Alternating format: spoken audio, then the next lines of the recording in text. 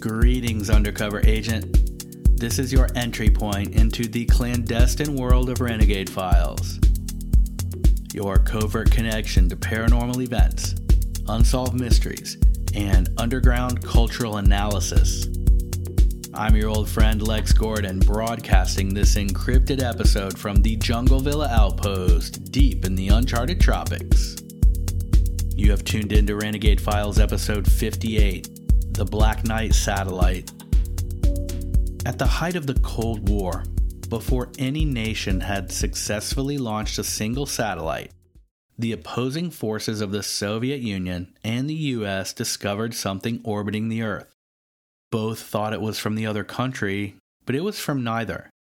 The object was tracked and studied by some serious people in the field of astronomy, and their findings were confiscated and have vanished. Mysterious signals were received, much speculation swirled, and respected publications reported on the unknown object circling the planet. And it's still there. What is this object? From where has it come? How long has it been there?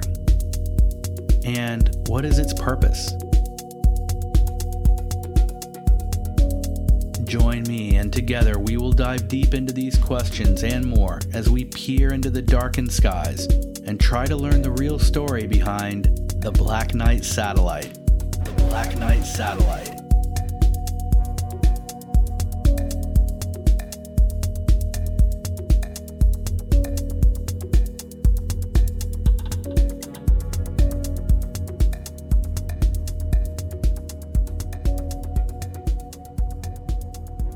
This episode starts in the 50s, dips back to the 20s, and absolutely drives across some recent territory and right up into the present day. I've put all the research into an order that I feel presents this subject in the most logical way for you and me to go through it all, but on this episode, I haven't broken it into discrete sections. We're just going to explore what we know about the Black Knight Satellite, and along the way, look into a few discoveries and topics that sometimes are directly related and other times give us either some background on the overall subject of off-world intelligence or relate to the discussion in a relevant way. As always, we'll keep it tight, we'll keep it real. So here we go. In 1953, the United States was engaged in the Cold War with the Soviet Union. Spying and counter-surveillance were perhaps at an all-time high, as were paranoia, fear, and general distrust between the world's two main superpowers. At this point, the Soviets had yet to launch the first satellite ever, Sputnik, and the US had therefore not put a satellite into orbit yet either.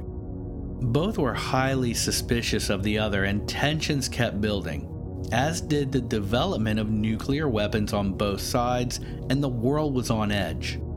In this climate of mistrust and tense negotiations, the US and the USSR were building bigger and more powerful surveillance systems, mostly aimed at detecting nuclear strikes or attacks from either side. And since rocket-powered flight was a growing technology, much of this surveillance was focused on things in the atmosphere and beyond. Amid this situation, the US military detected a fairly large object orbiting the planet, something about the size of a semi-truck and trailer. As far as we know, the identification of the object was either led by, or at least verified by, astronomer Clyde Tombaugh. This was the guy who had discovered Pluto, so not exactly a lightweight. At about the same time, the Soviets also detected this object. They too thought it was something from the other side, the Americans. But no. And it isn't clear how the Soviets and the Americans each figured out it wasn't the other guy's satellite, but somehow they did. I guess spies. We don't know much more than that about what intelligence the Soviets did or didn't have on the satellite, but we do know that the object was tracked on and off again by the US military over the next several years. Then, in 1960, US Air Force installations became increasingly concerned with the object, and by extension, so did the Department of Defense. It seemed to vanish from orbit on some nights, only to reappear in orbit a day or two later. This was extremely troubling to the Air Force and the DoD because if it was indeed an enemy technology, it was beyond anything we had at the time. In February of 1960, an article in the New York Times written by John Fenney stated, quote, "An unidentified, silent satellite has been discovered circling the Earth in a near polar orbit by United States tracking stations," the Defense Department said today. The identity and origin of the mystery satellite, which has been dubbed the Dark Satellite, are not known, despite nearly 2 weeks of tracking. End quote. So the Air Force made arrangements with military contractor Grumman Aircraft to have them track and photograph the unknown satellite, which they did in August of 1960. But that information and those photographs have never been made public. It's unlikely they ever will be, because of something we've touched on in at least one previous episode, and that's the fact that private military or other government contractors are not required to comply with Freedom of Information requests. Those are designated for information generated by public government departments. But then, 9 months later, in May of '61, astronomers at the Harvard University location of the Smithsonian Institute Space Observatory saw the object. They reported it, and the Smithsonian asked astronomers and observers around the world to help them track the unknown object. This got the attention of Jacques Vallée, a French scientist and astronomer, and from his Paris location, he tracked and filmed the Black Knight satellite.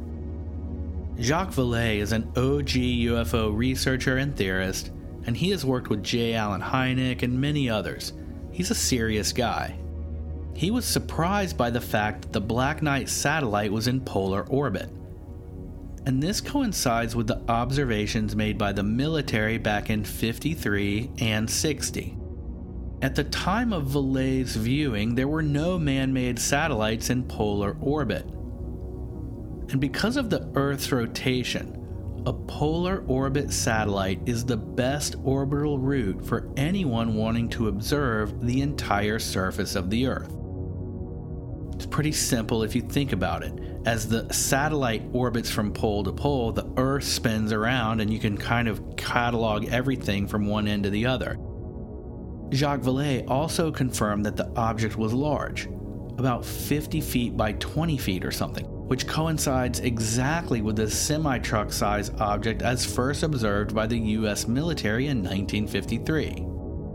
According to his calculations, Vallée estimated the object weighed about 15 tons, which was a far greater payload than any human-made rocket could lift into orbit at the time. Maybe even still. Vallée put all of his findings into a report with his team's photographs, video footage, mathematical data, and satellite tracking information, and he submitted it to his supervisor at the French astronomy lab where he was working. All of that information was confiscated and destroyed. Vallée was furious, but the only explanation given to him was that the astronomy lab directors were embarrassed that they were unable to identify the object. To this day, Jacques Vallée is annoyed by the destruction of all that work. After that, the public interest in the Dark Knight satellite fell off for about a decade. And much of that can be attributed to everything from a general policy of non-disclosure from NASA and the military, especially when it comes to all things extraterrestrial intelligence, as well as the outright destruction of evidence, as we saw with the Jacques Vallée data. But then, In 1973, a Scottish astronomer and author wrote an article for Spaceflight magazine, in which he claimed to have decoded a radio message sent from the Black Knight satellite. To understand how he arrived at this conclusion, we have to take a time travel pod back about 20 years into the past, to a time before the world's strategic military forces first noticed the Black Knight satellite circling the globe.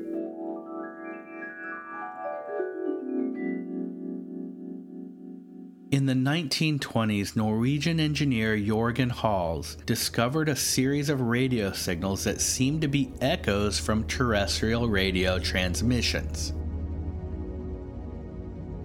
Radio frequency echoes had been known of for some time, and were, and still are, generally attributed to a phenomenon where the radio signals bounce around between the Earth's surface and the various layers of the atmosphere until they're received again by radios here on Earth. But the echoes that Hals discovered in 1927 were longer, much longer. This led them to be named long-delayed echoes, or LDEs.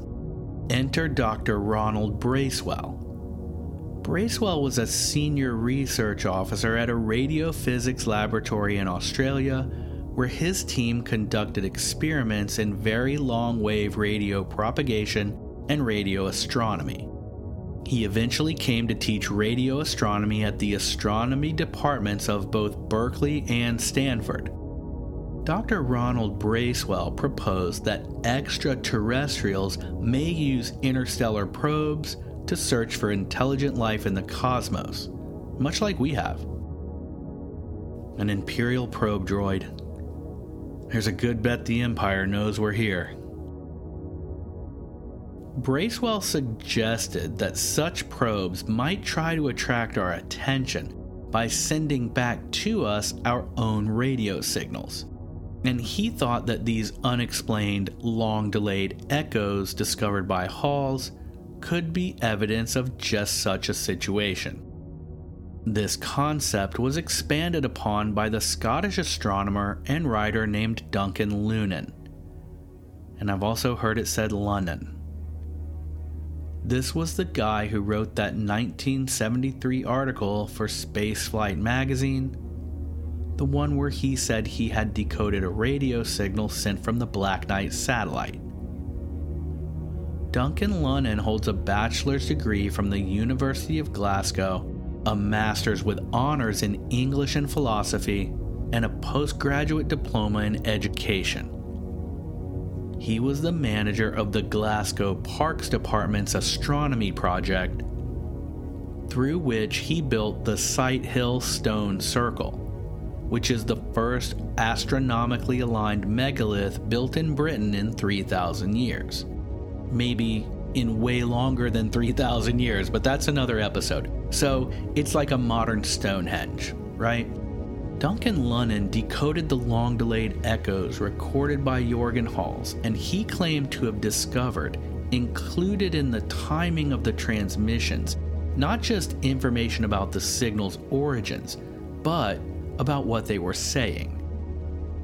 Using the long-delayed echoes captured by Hals in the 20s, Lunnan plotted the data from the time delay of the echoes with the position of each echo in the sequence, and after some work he determined, or hypothesized, that these points indicated a map of the stars in the constellation Boötis. Lunnan then compared this star map to one he created in the same manner, but using LDE data from French astronomers collected in 1929, and the results were identical. Now, we're not going to go into all the calculations of things like axial precession and the mathematical actual distances of stars compared to their apparent positions in the sky when viewed from Earth, but the short version of what Lunnan found was this. The map he had generated from the signals he had attributed to the Dark Knight satellite showed a variation in the position of one of those stars. That's because, as time passes, the Earth sort of wobbles on its axis, and this causes shifts in the apparent positions of stars relative to each other. So he calculated this variation to a time when the stars in his map of the constellation Boötis would align, and what he found was that this would have been a map of the constellation Boötis as viewed from Earth 13,000 years ago. Collectively, this is the math and theory which gives us what some people say is the age of the Dark Knight satellite, 13,000 years old. So that's where that number comes from. This is interesting because we know there are many ancient texts and things such as Egyptian hieroglyphics, Incan legends, Sumerian accounts, and native First Peoples folklore, all describing a dark object orbiting the planet. Some folklorists have interpreted this idea of a dark object to mean a negative or destructive element of nature, but others read this as a more literal description, a black satellite. Some legends tell us that this object contains cellular samples of life from other planets, sent here as a message to let us know we are not alone.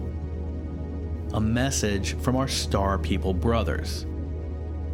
Other legends tell us that the DNA on the Dark Knight satellite could have been put there by a highly advanced race of ancient Earthlings, a technologically superior race that faced destruction, placed the DNA in a sort of dark arc, and positioned it in a polar orbit to stand the test of time, avoid the cataclysms on Earth, and await the next epoch of life to advance to such a technological point where we could discover the object and the information it contains. So according to the work done by Duncan Lunnan, the Black Knight satellite could have been orbiting the Earth for 13,000 years. Lunnan's work was published in the New York Times and Time magazine in the 70s, but it sort of fell into that vague area of being consumed and cited by UFO researchers, but essentially forgotten by the normies. The reality is that we have never conclusively proven that any long-delay echo radio signals have originated from the Dark Knight satellite. And Lunnan himself admits that he employed a fair amount of speculation in the process of creating his star maps. But then, in 1998, NASA launched Space Shuttle Endeavour on December 4th for mission STS-88, sent mainly to add a component to the International Space Station. When NASA released photos of that mission, people immediately saw what 100 years of radar data had collectively identified. We finally had publicly available pictures of the Black Knight satellite. NASA immediately claimed that it was just space debris, a thermal blanket lost from some previously launched satellite or piece of NASA equipment. But the type of thermal cover which NASA claims is the Dark Knight satellite is only about 5 feet square. And the Dark Knight satellite is the size of a semi-truck and trailer. And it's orbiting in a polar orbit, which is fully unnatural for something that just came loose and started floating around. Another NASA explanation was that the Dark Knight satellite is actually the Discoverer 5 capsule that had malfunctioned and gone off course. But even that was at least in part a lie, because we now know that the military was covertly using the Discoverer 5 launch story as a smokescreen to cover up the Corona project, which was a classified spy satellite program that remained top secret for years.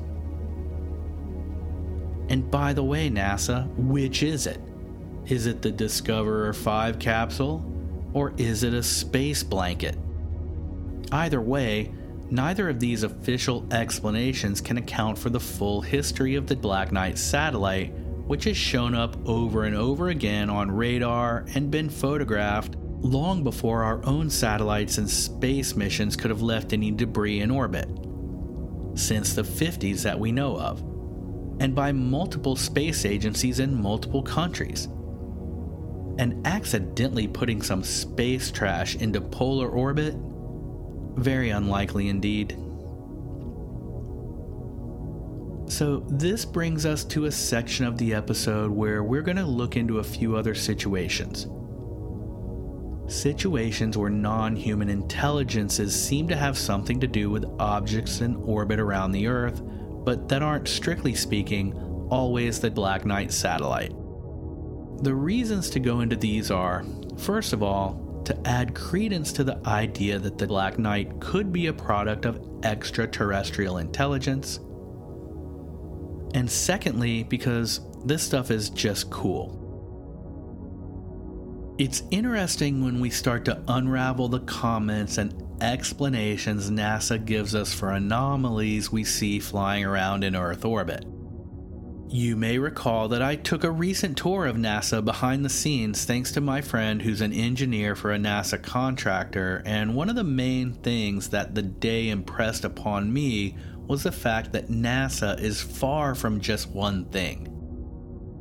And I've talked to my engineer buddy about this since then. We tend to speak and think of NASA in terms of a single administrative organization, and in a way, it absolutely is. But it's also a complex interconnection of technology firms, military branches and personnel, engineering contractors, scientists, educational organizations, and more. Yes, NASA has a public relations department, and most of the time when we get any kind of official word on this or that subject, it comes through and from that division. But NASA isn't just some office at the Cape where 7 or 8 guys who know everything about our space programs work, even though that's how it seems to us outside observers sometimes. But there are some things that slip through the cracks of the NASA oversight gatekeepers, and one of those was transmitted from a space shuttle mission that launched on March 13, 1989. The mission, Space Shuttle Discovery Mission STS-29, was to deploy a tracking and data relay satellite. At some point in the mission, which lasted just under 5 days, a member of the Discovery crew sent a radio transmission to Mission Control in Houston, Texas. That transmission was picked up and recorded by a ham radio operator. In the message, you can clearly hear the astronaut tell the operators in Houston that they, quote, still have the alien spacecraft under observance. That clip is amazing. And NASA has never really commented on it. Let's hear it for ourselves right now. Houston, this is Discovery. We still have the alien spacecraft under observance. Houston, we still have the alien spacecraft under observance. Right? And a big thank you to Billy Carson and his documentary Black Knight Satellite, Beyond the Signal, for that audio clip. Check out his movie to see his thorough and compelling work on this subject. I'll put a link to his movie in the show notes. Okay, so as I said, that recording from a space shuttle astronaut to Mission Control in Houston isn't directly related to the Dark Knight topic, but I wanted to include it here, because something that astounding should have been front page news, and yet the vast majority of people, even those into NASA and space exploration, know nothing about that. Don't you find that odd? And on the subject of things we find odd, let's turn our attention back to Epsilon Boötis, which is the double star system in the Boötis constellation, and there are a few things about Boötis that stand out, and that's Bootes. And remember that Boötis is the star system that Duncan Lunnan said was the location identified by the messages he said came from the Dark Knight satellite.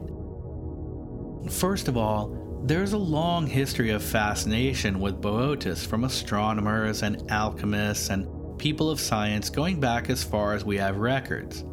That in itself is intriguing.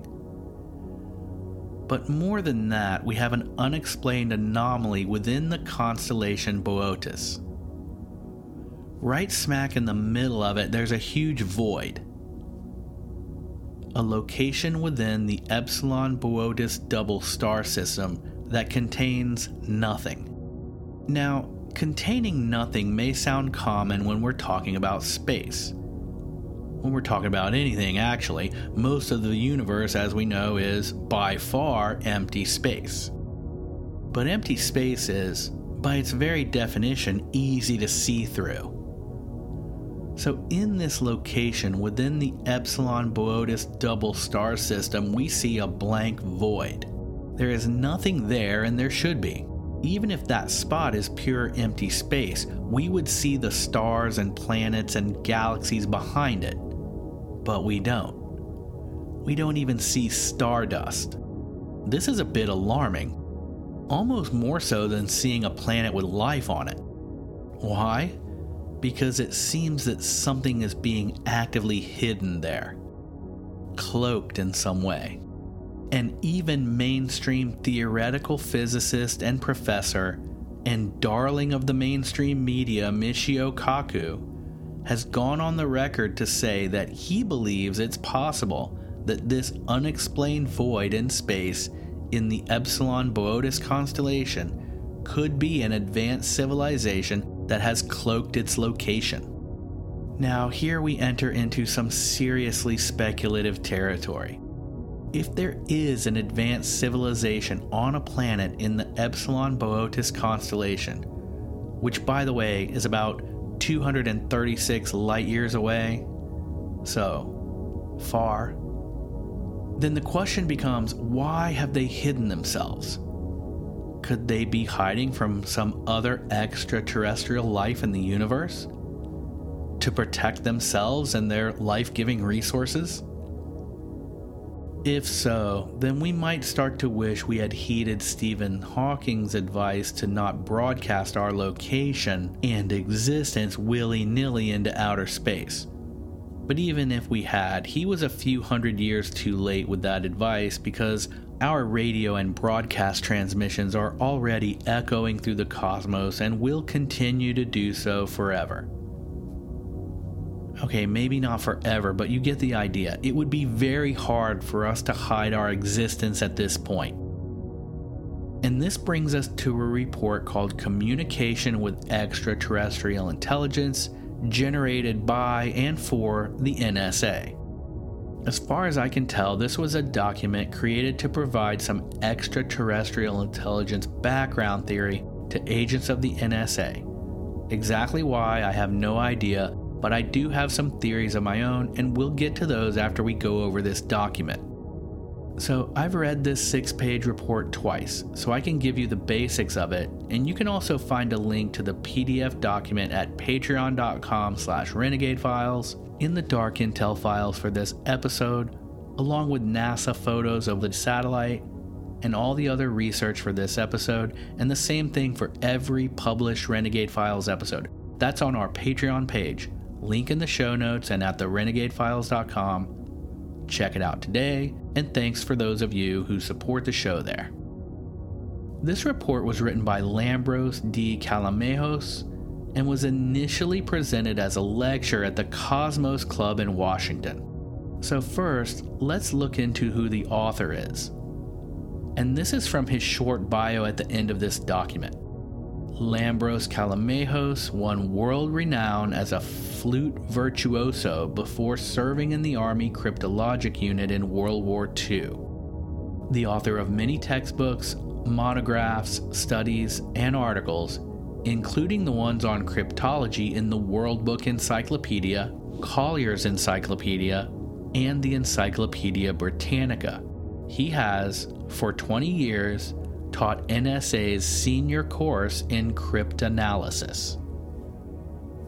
Okay, so an expert on cryptanalysis. This is interesting because cryptanalysis is the process of analyzing information systems in order to understand the ways in which information within the systems are hidden. Cryptanalysis is used to breach cryptographic security systems and gain access to the contents of encrypted messages, even if the cryptographic key is unknown. Scary. So to put it bluntly, this is like high-class formalized computer system hacking. How to figure out how information is hidden in an encrypted system, and how to access that information even when you don't have the keys to do so, and presumably don't have permission to do so. And this person taught this at the senior levels of the NSA for 20 years. So the first sentence in this internal NSA document reads, quote, "We are not alone in the universe." Probably like you, my first reaction was, whoa, that sounds like some serious official government disclosure on UFOs and aliens to me, right? We are not alone in the universe? But not really when you read on and start to get a feel for the tone of this document. It's really strange. The next sentences read, quote, "A few years ago, this notion seemed far-fetched. Today, the existence of extraterrestrial intelligence is taken for granted by most scientists. Even the staid National Academy of Sciences has gone on record that contact with other civilizations is no longer something beyond our dreams, but a natural event in the history of mankind that will perhaps occur in the lifetime of many of us." End quote. Okay, so what we immediately see here is an old big government agency trick, and that's as simple as giving you what you want to hear and then instantly walking it back by using it as conjecture and speculation with words like "this notion seemed far-fetched" and "existence is taken for granted by most" and "will perhaps occur" and all of that. The document goes on to give us some math that will be familiar to anyone who has ever dug into the research on probabilities of life in the cosmos.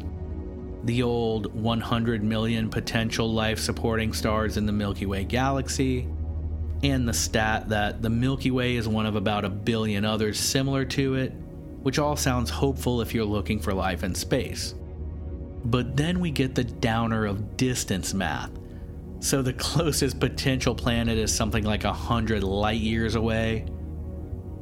And the report says that means a message sent would need 200 light years to receive it from us and for us to receive the reply. And my first thought was, is that right?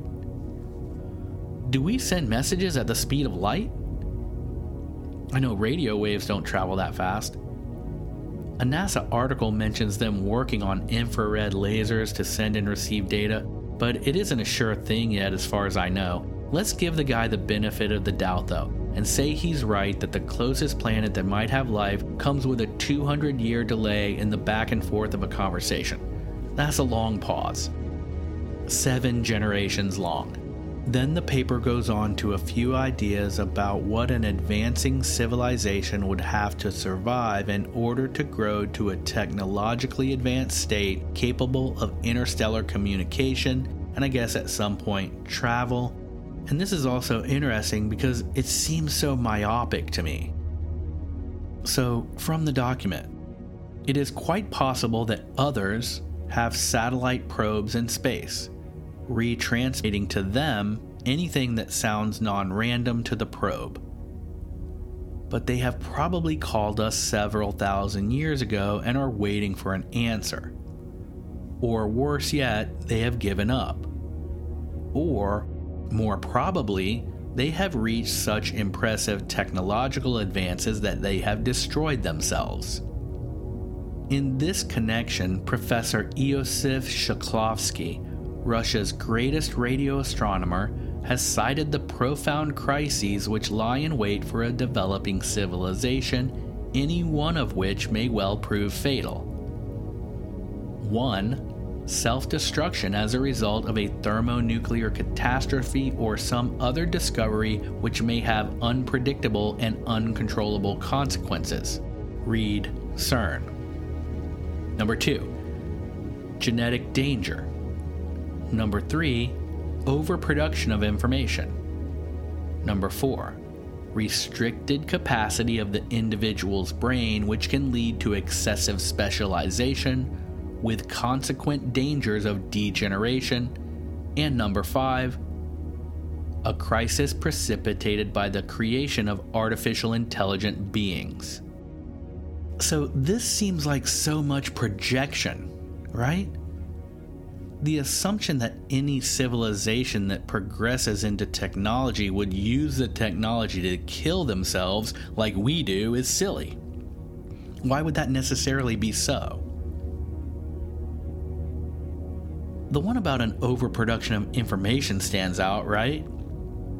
I mean, I agree that this could be an annoying thing. We see it right before us as we speak, but how could the overproduction of information obliterate a civilization? It could obliterate culture. I mean, I'm sure there are ways. If anyone knows of a study or a deeper theory on that, send me a note in the comment of any Instagram post where our handle is @RenegadeFiles.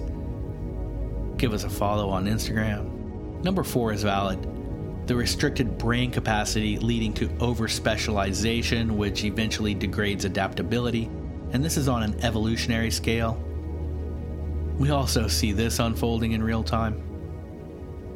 I recently read a really long article called Complex Systems Won't Survive the Competence Crisis by Harold Robertson for Palladium, June 1st, 2023.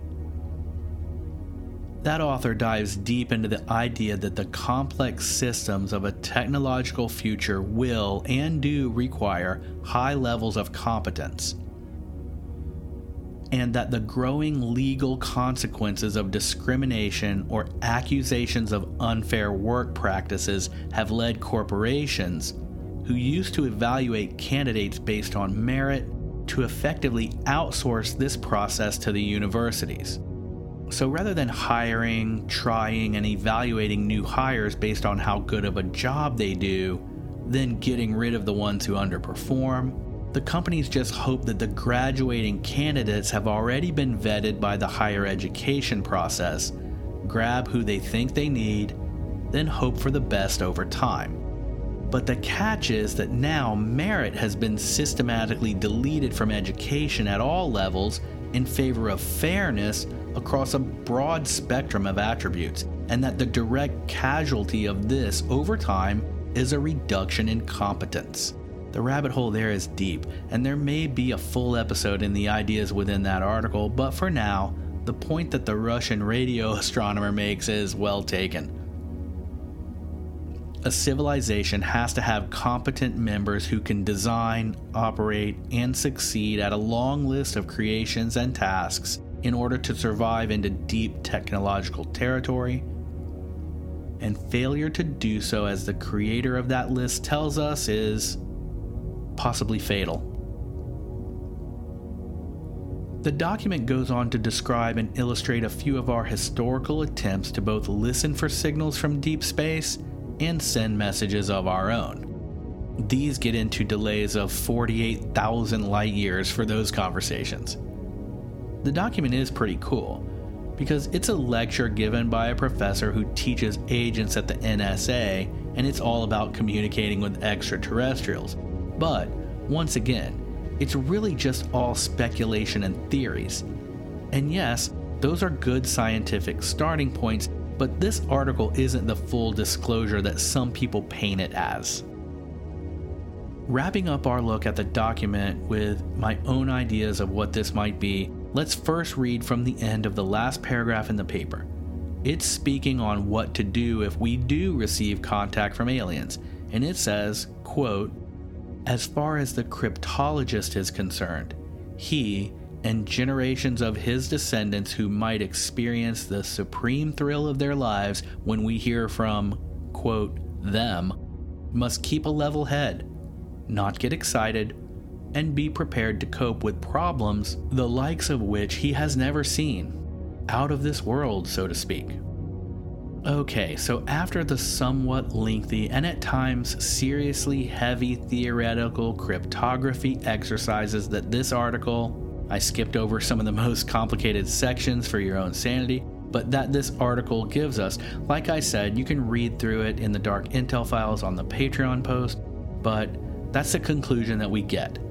Hey, if we hear from aliens, keep a level head, don't get excited, and be ready to deal with some unimaginable problems. And remember who both the author and audience of this lecture are: NSA spooks who specialize in breaking into secure encrypted systems. isn't it interesting that the person whom the NSA chose to deliver this information about extraterrestrials isn't an astronomer, isn't an astrophysicist, but is a cryptologist who teaches computer security hacking to NSA agents? And his conclusion for the computer system hacker is, if we're contacted by aliens, get ready to do some of the most unexpected and unimaginable problem solving you've ever encountered. And not just you, but generations of your descendants. One way to look at this might be as a precursor for an alien invasion false flag that will serve as job security for generations of NSA computer spies. Not saying that it's that 100%, but it does make you wonder, why has this document been allowed to circulate so widely? Maybe to start the conversations about the government knowing about aliens, and no one can deny that such a conversation is alive and well right now. So here we find ourselves at the conclusions for this episode. What do you think? Is the Black Knight satellite an extraterrestrial probe sent here 13,000 years ago to watch us? Or is it a space blanket that came off of some man-made satellite in the 80s? Well, as so often is the case, the NASA explanations bring up a fair few questions. These space blankets are insulated covers used to protect sensitive satellite equipment from harmful radiation in space. If this is one of those covers, what happened to the equipment it was originally put on to protect? They act like it's nothing. Oh yeah, just one of those old thermal insulation covers that came off of some old satellite, or maybe the International Space Station. No big deal. And whatever the Dark Knight is, we've known it was as big as a semi-truck and trailer since the 50s. Jacques Vallée confirmed that a decade later in the 60s. A 50-foot object that weighs 15 tons isn't a 5-foot blanket. So as far as I'm concerned, the blanket idea is out. Not just that, this points to some disinformation from the NASA PR department. We know it wasn't the Discoverer 5 capsule either. That was all a smokescreen for some other project. I think there's something there, as far as the satellite, and either they have no clue what it is, or they're not telling us. As for the work done by Duncan Lunnan, I'm not so sure. He was never able to prove that the long delay echoes he charted came from the Dark Knight satellite. He just thought they could have. And the map he drew by plotting the gaps and spaces of the echoes only looked 100% like the Epsilon Boötis constellation after he adjusted the Earth's axial wobble back by 13,000 years. So him saying that a civilization from Epsilon Boötis sent the Dark Knight probe here 13,000 years ago is a pretty big stretch. It's an interesting theory, and it's fun for a straight-up legion of weirdos like us to dive into, but I'm not sure he's deadly accurate about it all. The NSA document is a combination of inconclusive government double talk and terrifying pre-programming that just screams alien invasion false flag prep school to me. Just my opinion. What struck me the most here was the whole thing about the void and the visible structures within the Epsilon Boötis constellation. That's freaky. Michio Kaku saying that could be an advanced civilization cloaking itself is serious stuff.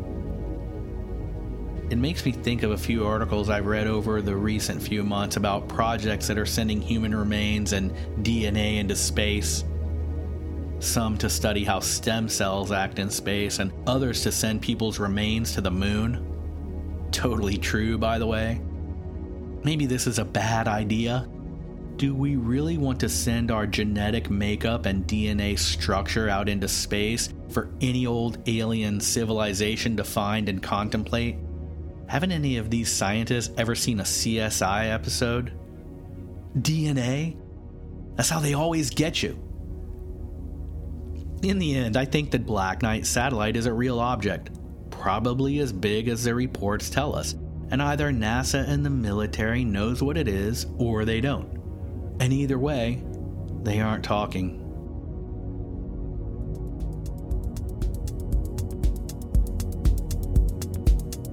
Thank you sincerely for coming along to investigate the Black Knight satellite. Subscribe or follow Renegade Files wherever you listen to podcasts, and share us with your friends by sending them a link to our website, therenegadefiles.com. Thank you to everyone who helps the show stay alive at patreon.com/renegadefiles. Join us there and become an RFA agent to get bonus episodes, help me keep making these shows, and help me keep them ad-free. You can check it out for free for a whole week. So just click the link to Patreon in the show notes and I'll see you in there. You can also find that link on our website. And check out all the cool gear we have in our secure merchandise shop. Also a link in the show notes. Hats, t-shirts, a cool coffee mug, and a lot more. Grab some Renegade Files gear and represent. Until we launch another mission, I'm your host, Lex Gordon. Stay wild, conspiracy child.